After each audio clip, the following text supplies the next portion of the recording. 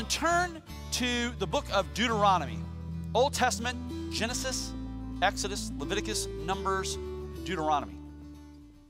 I want to continue the series that we started last week entitled Who's Kidding Who? And I want to make this statement as I did last Sunday. I want to make it again this Sunday. It would be very easy for you to be in here this morning, and if you're someone who, you're an empty nester, or maybe you're not at the age that you have children yet, or maybe God has called you to a life of singleness. And it'd be really easy for you to go, great, we're in the midst of a series entitled, Who's Kidding Who? I really don't have any responsibilities for children, and so this sermon does not apply to me. Let me gently, yet passionately correct you. Because when God's Word talks about the raising of children, He is not speaking to simply a parent, but He's addressing a nation. And it is our responsibility to raise up the next generation. It's our responsibility as individuals. It's our responsibility as a church. It has been often said we are only one generation away from the reality of God being obliterated from the planet. Friends, that is always true. I believe the opposite. I believe this. I believe that God is raising up a generation that is going to take this world for God. And there are so many evidences of that. There are so many supports of that. And listen, while much of this next generation is rejecting the traditional church, I don't think that's a bad thing. I think it's a good thing, because I think it's time for the church to be shaken to its core, and it's time for us to get back to that which God has called us to do and to be. And so I think that's a very good thing. In Deuteronomy chapter 4, here's what God says to Moses and says to us through Moses. I want you to, in fact, here's what I want you to do. I want you to read this with me. Are you ready? Only be careful and watch yourselves closely so that you do not forget the things your eyes have seen or let them slip from your heart as long as you live. Teach them to your children and who? To their children after them. I love this. There's a number of things I love about this scripture. I love the fact that it tells us this. Don't let these things your eyes have seen, don't let them slip from your heart. Here's what you'll find. Every time you deal with the commands of God, it always starts with the heart. Every time God speaks to us about the direction we're supposed to go, it always starts with the heart. Why? Because more than anything, this is a heart issue. And we're challenged to understand that. My grandfather, a number of years ago, went to be with the Lord. But he was and remains one of the heroes in my life. My grandfather was a quiet man. He worked in the meat packing plant. He worked for Oscar Mayer Foods in Davenport, Iowa, which the good news is we got discounts on Oscar Mayer products. The bad news is he told me what's in Oscar Mayer products. And when that package says all meat, it's true. You just need to ask yourself where the meat came from. That's all. Grandpa worked lots of hours, and he worked most Sundays. But he'd work all day on Sunday, and then he would go to church Sunday night.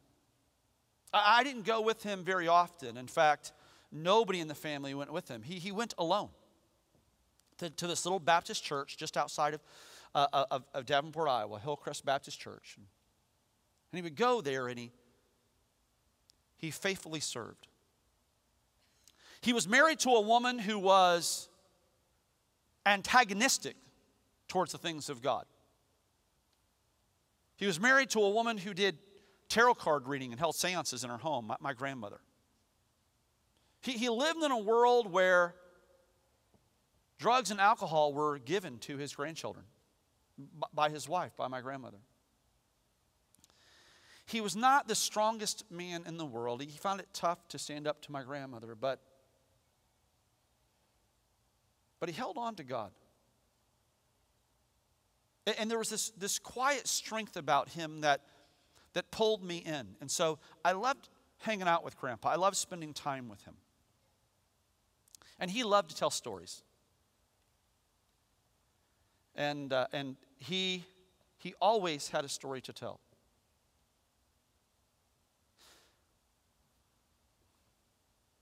In full disclosure, most of his stories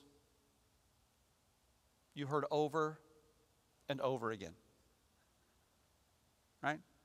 And I'd get into the car with him, and he would be, we would barely be out of the driveway and heading down the road, and he would be, let me tell you a story. He'd say to me, Butchie, that was my nickname growing up, Butchie. Don't I look like a Butchie to you? Doesn't that fit? Right? Pastor Butchie. I mean, that just, there's a ring to that. There's a sense of respect that comes with that name, Pastor Butchie. And so, anyway, he would say to me, he would say, Butchie, he goes, let me tell you a story. Let me tell you about when I was back in Korea. And he would tell this story, and he would paint the picture with such imagery. And he was so wonderful with word pictures that he could put you in that place. But after a while, I knew the story better than he knew the story. Oh, I was gracious. I was careful not to laugh too soon, and I was careful to laugh just enough at the humorous parts to where it appeared that I was engaged. I would show dismay over the tough things that he would tell me, the tragedies that he would talk to me about, to at least give him the impression that I was learning some valuable lesson. I attempted to honor him in the moment, but his stories, they quickly grew old. In Deuteronomy, the 11th chapter, in fact, take your Bibles and turn there. In Deuteronomy, the 11th chapter, God gives his children this instruction. He says this, love the Lord your God and keep his commandments. Keep his decrees, his laws, and his commands always. Remember today that your children were not the ones who saw and experienced the discipline of the Lord your God. They did not experience his majesty, his mighty hand, his outstretched arms, the signs he performed and the things he did in the heart of Egypt, both to Pharaoh, king of Egypt, and to this whole country. They didn't see what he did to the Egyptian army, to its horses and chariots, how he overwhelmed them with the waters of the Red Sea as they were pursuing you, and how the Lord brought you and kept you, right? And how he brought lasting ruin upon them. It was not your children who saw what he did for you in the desert until you arrived at this place. It wasn't your children that saw these things. They've not experienced them for themselves. So God says this, live your life in such a way that your children can have the same experience with God that you experience. Because simply telling them the stories is not enough. I've been on the mission field and I've watched as God has shifted the weather, undeniably as God has shifted the weather, as a massive storm approaching an outreach suddenly split and went to one side and the other. How there was violent wind and destruction all around us, yet in the place that we were doing this outreach, all was calm. It was, without a doubt, the hand of God. I've witnessed it with my own eyes. I've laid hands on the sick and seen them recover, and seen them recover from infirmities that are evident to the eye and gone with a prayer and an anointing of oil. I've been at the altar when somebody who was demon-possessed experienced radical, life-changing deliverance. I've seen these things with my own eyes, and I can tell the stories to my children. And they will be appreciative. And they will be honoring. But while the stories can be an encouragement to them, those stories often are not life-changing. It's only when we experience it ourselves.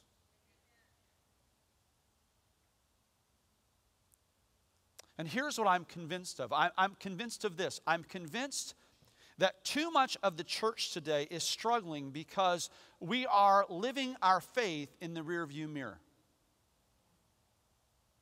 And we tell the stories of the good old days while sitting complacent in the present. Let me say that again. We tell the stories in the good old days while sitting complacent in the present. I want you to look at what God instructs the children of Israel and prophetically what He instructs us today. Deuteronomy 11:8 says this, "Observe therefore all the commands I'm giving you today, so that you may have the strength to go in and take over the land that you are crossing the Jordan to possess, and so that you may live long in the land that the Lord swore to your forefathers to give them and their descendants, this land flowing with milk and honey. The land you are entering to take over, it's not like the land of Egypt, from which you have come, where you planted your seed and irrigated it, and you worked it by foot as in a vegetable garden. But the land you are crossing the Jordan to take possession of is a land of mountains and valleys that drinks rain from heaven. It is a land the Lord your God cares for. That the eyes of the Lord your God are continually on, from the beginning of the year to the end of a year. So if you faithfully obey the commands I'm giving you today to love the Lord your God," remember what I told you? His commands always start with relationship. "So if you faithfully obey the commands I'm giving you today to love the Lord your God and to serve Him with all your heart and with all your soul, then I will send rain on your land in its season, both autumn and spring rains, so that you may gather in your grain, new wine, and oil. I will provide grass in the fields for your cattle, and you will eat and be satisfied. Be careful, or you will be enticed to turn away and worship other gods and bow down to them." Wow, that's a powerful statement. There will be all these things that will vie for your attention. There will be all these things that will vie for your affection. There will be all these things that will vie for your loyalty and your time. Be careful, because it will be so easy for you to be enticed away by other things. This is a generation that God is speaking to that has an understanding of what it means to be in slavery, to be in bondage. This is a generation that saw the Red Sea split in two and millions of people walk across that sea on dry land. Their adversaries coming behind them, and once they were all safe and their adversaries in the middle of the sea closed in on their adversaries. They saw this with their own eyes. This is a generation that saw God miraculously meet their need as He provided manna, food from heaven, every day.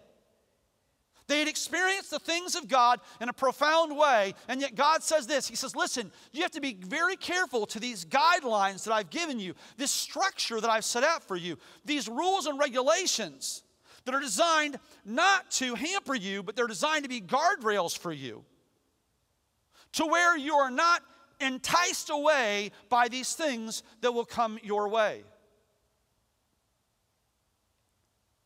I'm convinced of this. I'm convinced that the church today is a generation that has been enticed by many things. And God is crying out to the church. He's calling to the church that it's time that my church be once again filled with the Spirit. It's time that your home once again be filled with the Spirit. It's very important because this generation and the next generation needs to experience a dynamic expression of God like the church experienced in the past, but is not so much experiencing today. He is the same God with the same glory. And it is his expressed intent to do the same thing. Why then are we not seeing that expression of God? We talked about that last Sunday. We talked about the hindrances of seeing a Spirit-filled environment. This morning, I want to talk to you about how we reposition ourselves, how we foster a Spirit-filled home, how we foster a Spirit-filled culture. And this is important not just in your physical home, it's also important in your spiritual home. It's important that we embrace this not just as a nuclear family, but it's important that we embrace this as a spiritual family as well. And that we're passionate about this issue of living a Spirit-filled existence, that we're passionate about this issue of having a Christ-centered home, that we walk in the Spirit and that we live by the Spirit. Because when we do that, when we live by the Spirit, what we'll find is this: we will not be pulled away by those issues of the sinful nature. Right? And instead, what we'll do is we'll walk in the fruit of the Spirit: love, joy, peace, patience, goodness, kindness, gentleness, faithfulness, self-control. The Word of God says there is no limit to that. There's no limit to this spiritual fruit, that it's available to us if we walk in and if we live in the Spirit. And God's Word shows us how to do that. And friend, let me offer this to you. It's not a difficult thing. The task that God has called you to, the life that He's called you to live, the walk that He has for you, it's not a difficult walk. The Word of God says this. It says that the walk that He has for you is a narrow walk. And while it's a narrow walk, it's not a difficult walk. And here's the reason why we know this. Because He's given us everything that we need for life and godliness. Right? He empowers us. He enables us for every good thing. And His presence is our promise. So He walks with us. But back to verse 16 of Deuteronomy 11, be careful or you'll be enticed to turn away and worship other gods and bow down to them. And then the Lord's anger will burn against you. And He will shut the heavens so that it will not rain and the ground will yield no produce. And you will soon perish from the good land the Lord is giving you. Look at what He says here in verse number 18. Fix these words of mine in your hearts. There it is again, right? That issue of the heart. It starts with the heart. But once it's settled in our heart, and here's been my experience as a pastor and as a fellow Christ follower. Here's what I have found. I have found this, that most people who consider themselves to be Christians, most people who call themselves Christ followers, they've got a good heart. We've got a good heart. Oftentimes, it's not the issue of the heart where there's the breakdown. It's moving beyond the issue of the heart to active engagement. I meet very few people, even people who are faithful CEO Christians, right? Christmas and Easter only Christians. Those of you that are watching this on television or watching via live stream on your computer, you want the presence of God. You want the love of God in your life. You want it in your home. You want it in your family. You want your children to know and understand God. And it's not so much a heart issue. It's a habit issue. It's not so much a heart challenge. It's a habit challenge. That's the reason why when God talks about the churches in Revelation, right? And he says this about one of the churches in Revelation. It says, here's what I have against you. You've lost your first love. You love me, but I'm not your first love. And it has to be an issue of placing God first. Fix these words of mine in your hearts. and minds. Tie them as symbols on your hands and bind them on your foreheads. How do I foster a spiritual climate in my home? How do I foster a spiritual climate in my family? The first thing that I do is this. I have to manage my mind.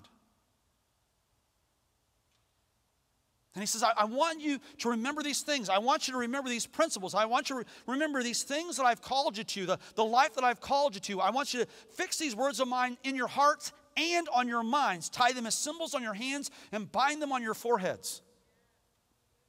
Let these principles be evident in everything that you do. It echoes what Paul says in Philippians when he says this. Whatsoever things are true, whatsoever things are noble, whatsoever things are right, whatsoever things are pure, whatsoever things are lovely, admirable, excellent, praiseworthy, think on those things. Right? That's what Paul wrote in Philippians 4. And he says this, if you do that, then the God of peace will be with you. It's this issue of managing the mind. And we allow all of these different influences to come in and manage the mind, don't we? We're not meticulous about our media intake. We engage socially in environments where activity and conversation is questionable at best. Oh, I'm not, don't mistake what I'm saying here. I'm not suggesting that the church gather together in a holy huddle. Because while the word of God does say, come out from among them and be ye separate, saith the Lord, touch no unclean thing, and I will come unto you.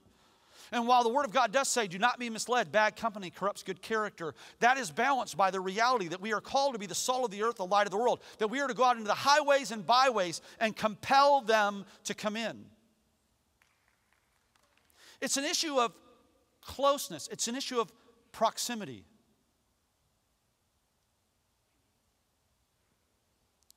See, I have to manage my mind. You know what I recognize as a parent? I have a 21-year-old daughter and I have an 18-year-old son. And what I recognize as a parent, I recognized this some time ago. And even though my daughter is 21 and no longer living in the home, my son is 18 and preparing for college this fall, my job as a parent, I'm still in the midst of that.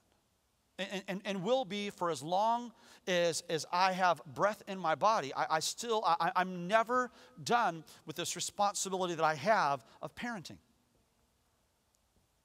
And I recognize that there are all these voices and all of these issues. And it's all about influence. And the Bible says this, it says that I'm supposed to be a light. I'm supposed to be the salt of the earth. Value, light, influence.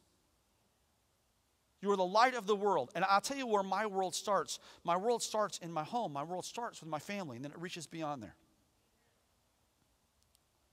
It's the reason why the Word of God says this. It says that the man of God should not stand in the pulpit and preach if he cannot manage his own household, because the light starts in your home, and it shines out.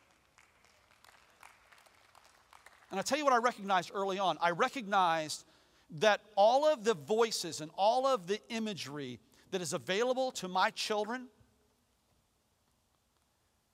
that it is so much bigger than I could ever hope to be. But here's what I also recognize. If I go out into the night sky, I can stand there and I can see these stars, and I can see the brilliance of these stars and recognize that some of those stars are 100 times, 1,000 times brighter than the sun. And yet, you know what the bugs are attracted to? My front porch light. Why? My front porch light does not have near the brilliance of that star. Here's the key. They're attracted to the light that's not the biggest. They're attracted to the light that's the nearest. And I don't have to be the brightest bulb. I've been accused of not being the brightest bulb. Here's what I have to do. I simply have to be the light that is nearest. So this little light of mine, I'm going to let it shine.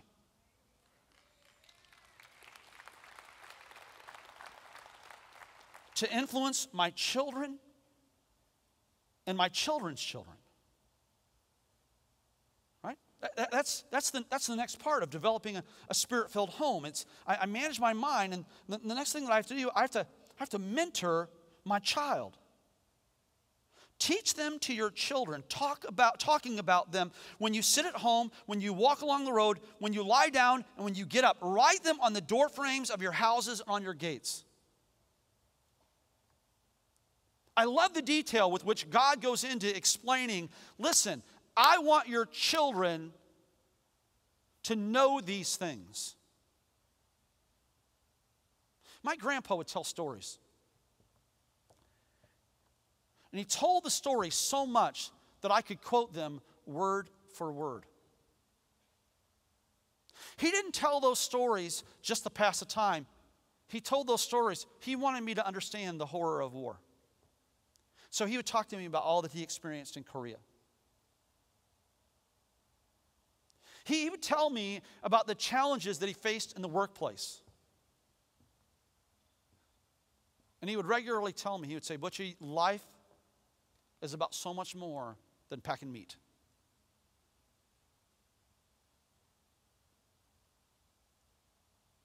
And each one of those stories, even though I heard them over and over again, each one of those stories, every time he told them, they had purpose.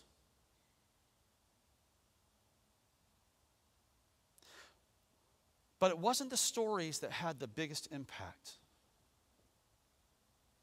There's an old Irish proverb that says this: you have to do your own growing no matter how tall your grandfather is.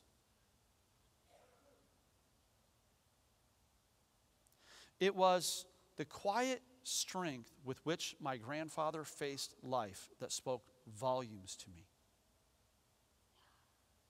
I watched as he responded in grace when people mistreated him. I watched how he relentlessly held on to God. I saw the greatest sparkle in his eyes when he would talk about moments when he would be reading the Word. He would read through the Bible multiple times a year. And he would talk about how when he would be reading the Word and the very presence of God would appear in that dining room with him.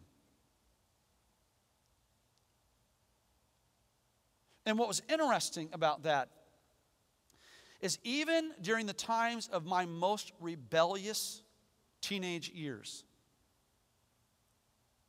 when you looking at me from the outside would have said, that kid is serious trouble. There was this spiritual appetite within me that was a result of what my grandfather had modeled to me. Because he didn't just talk about it. It was woven into the very fabric of his life. And that's what mentoring is. Mentoring is more than instruction. It's more than explanation. It's modeling.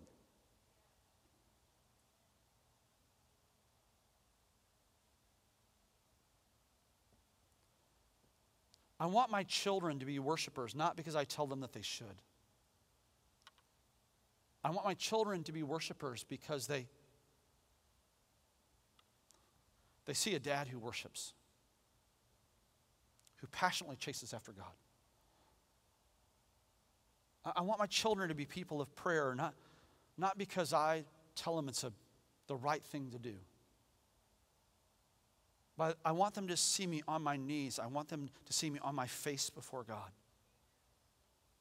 dedicating all to Him. I want my children to be tithers. I want them to have a generous spirit. So I want my children to see me as a giver, because I know the difference that will make in their life, how it will push back against issues of selfishness, how it'll cause them to look beyond themselves, and it will cause them to count on God for their supply, not on earthly resources. I want that for my children, but my children won't get that if I don't, these principles that God has, that if I don't fix them in my heart and in my mind, right? If I don't teach them to my children, if I don't talk about them when I sit at home and when I walk along the road, when I lie down, when I get up, if I don't write them on the door frames of my houses and on my gates, it has to be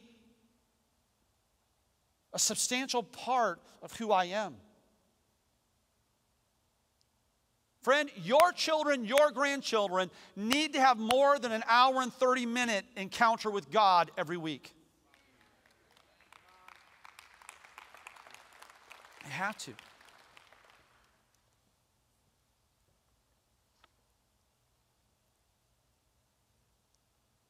at what it says, verse 21. It moves me. It says, I want to start back at verse 20. Write them on the door frames of your houses and on your gates, so. Okay? If we do this, here's what happens. So that your days and the days of your children. So that your days and the days of your children. Say that with me. So that your days and the days of your children. One more time. So that your days and the days of your children. What? That they may be many in the land that the Lord swore to give to your forefathers, as many as the days that the heavens are above the earth.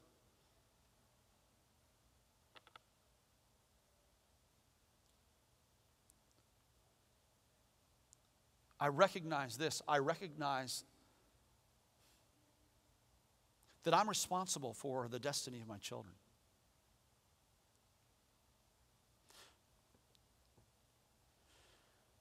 There was a season of my life when I was in high school where I was homeless and facing a pretty tough situation. And there was a family that adopted me in. They did not know me. I'd been to their house twice. Their oldest son was in the same grade in high school as me. He was the really smart guy. I was the guy who was hoping that he would help me somehow get through calculus. And he took pity on me and was willing to help me and willing to do so. And God spoke to them and said, this troubled kid, you need to bring him in. I'm giving you the responsibility to be his parent.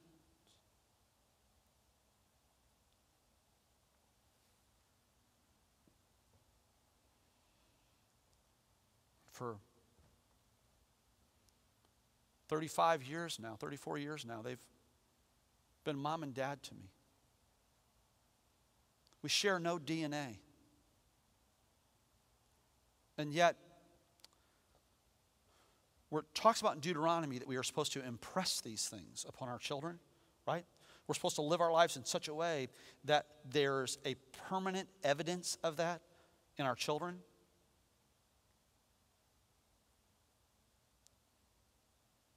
If you could see beyond the natural to the supernatural, you would see impressions upon me. Impressions that have been left by a mother that did not give birth to me and yet loves me as her own. You would see impressions upon me by a father who, even though they really did not have extra, when I moved in with my adoptive family, I had two brothers that were sharing a 10-foot by 10-foot bedroom. I was the third person in a 10-foot by 10-foot bedroom, which would be overwhelming to some, but you got to remember, I'm the 12th of 13 children biologically, and so I'd never had my own bedroom in my life. I thought I was spacious, but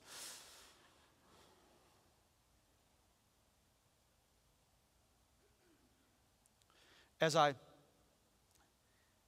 found myself growing older in ministry, I was at an event not too long ago, and I was talking to another pastor and just affirming him. He shared something that I thought was really exceptional, and I said, "Man, I want to tell you that I appreciate that." And he looked at me and he said, "You know, Ed," he goes, "Thank you." He goes, "You know, this isn't the first time in my ministry experience where one of the older ministers have said something affirming to me." Now, he was paying me a compliment. At that point when he said that, I wanted to punch him in the throat. Older ministers? What is wrong with you, punk? You're not that much younger. Well, yeah, he's 20 years younger than me. So, but I love the fact as I get older in this, that there are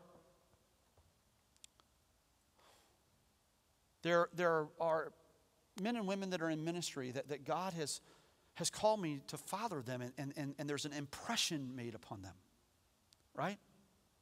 A mark that stays.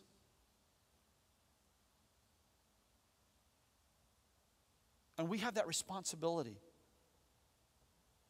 Listen, those of you that have experienced the power of God, those of you that have an understanding of the transformational work that the Holy Spirit brings, you can't live your life reminiscing. Because understand this, that God wants to continue to pour out His Holy Spirit. Part of the problem is you keep telling God to do it the way He did it in 1987. And God is saying, I don't want to do it that way because I have to reach a new generation. And you keep trying to put God in a box saying, God, this is the way you did it back in the day.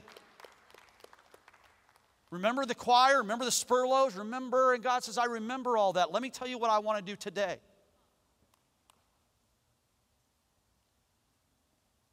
And this generation that's rising up, they did not have that experience. And they need to experience the presence of God as you experienced it. And listen, that will happen as you engage. Well, I would engage if they bring back the choir robes. Come on, folks. I just went from preaching to stepping on toes, didn't I? We could probably find a choir robe for you.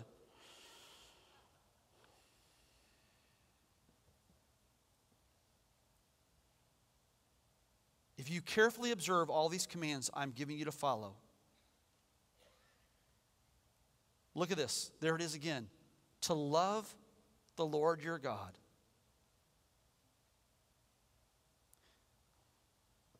It always comes back to relationship. It always comes back to worship. If I manage my mind, if I mentor those whom God has entrusted me, those children that God has called me to be an example, to be an influence, to be a light to. If I'm consistent in my walk, if I maintain my walk, and then model true worship, here's what the result is. Here's the word of God says. In Deuteronomy, it says this: if you carefully observe all these commands I'm giving you to follow, to love the Lord your God, to walk in all His ways, and to hold fast to Him, then the Lord will drive out all these nations before you, and you will dispossess nations larger and stronger than you. Every place where you set your foot will be yours. Your territory will extend from the desert to Lebanon and from the Euphrates River to the western sea. No man will be able to stand against you. The Lord your God, as He promised you, will put the terror and fear of you on the whole land wherever you go. See, I'm setting before you today a blessing and a curse. The blessing if you obey the commands of the Lord your God that I'm giving you today. The curse if you disobey the commands of the Lord your God and turn away from the way that I commanded you and turn by following other gods which you have not known. God never changes. And this challenge that He's given us to manage our minds,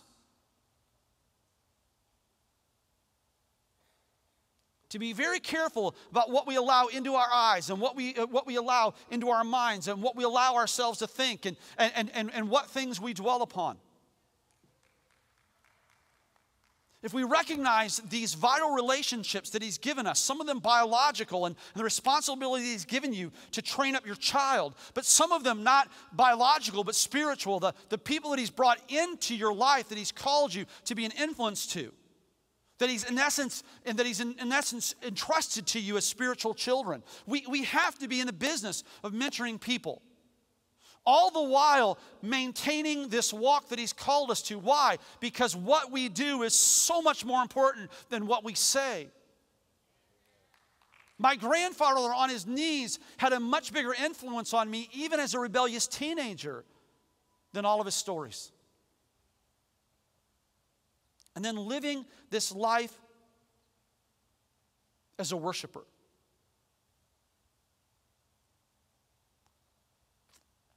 Let me tell you what I see. And I don't say this as a cheerleader, I say it because I believe it. You are in a church that isn't about to, it already has begun to enter into an amazing season.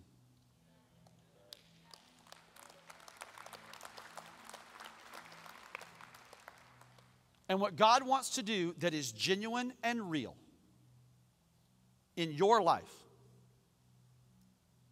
and in the life of so many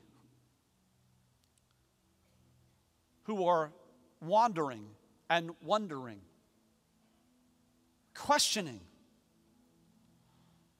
yet searching.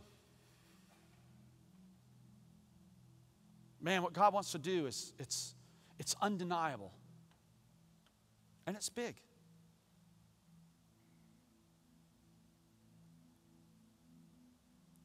But friend, here's what He's calling you to do. And this one thing I do, forgetting what is behind.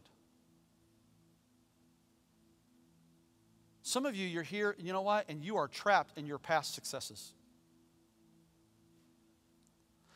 And you're convinced, well, life, the best part of my life is in the rearview mirror. Maybe it's a career success. Maybe it's that touchdown that you scored in high school 40 years ago. But you're trying to live in that former glory. And while we appreciate the story, we can't connect with it. And when you tell the story, we'll affirm you because we value you. But it doesn't really influence us. Some of you, you're imprisoned by your past failures. And you're convinced that those are your identity. And God's word says to you this morning, if anyone be in Christ, they're a new creation. The old is gone. Well, we've got a group of guys over here that there are a lot of people that would love to have you walk in an identity that is all about your past failures. But God has never done that. It's not the character of God. It shouldn't be the character of the man of God. It shouldn't be the character of the woman of God. It shouldn't be the character of the church.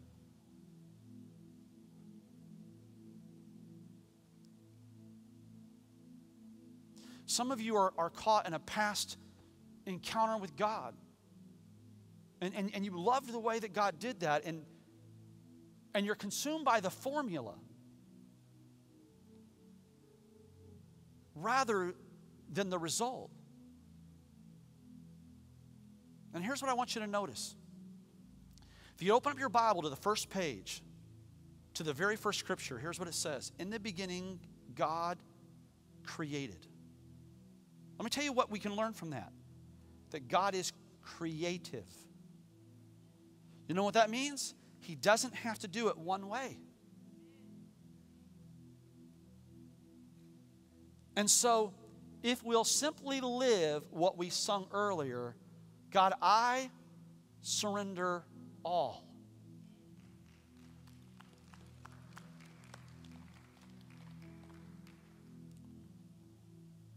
We can experience God in a new way and in a greater way than we ever have before. And this new generation of seekers can experience God for the first time.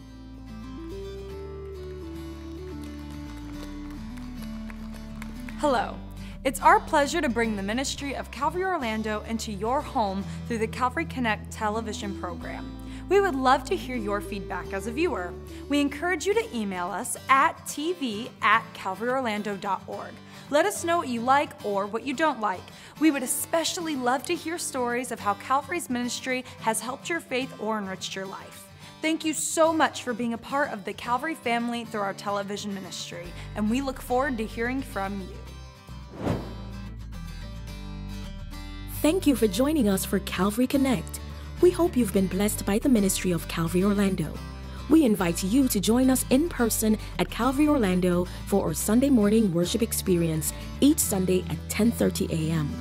We are located right off I-4 at 1199 Clay Street. To connect more with Calvary, visit our website at calvaryorlando.tv. Here you can find our latest events and ministry opportunities. Thanks for watching, and God bless.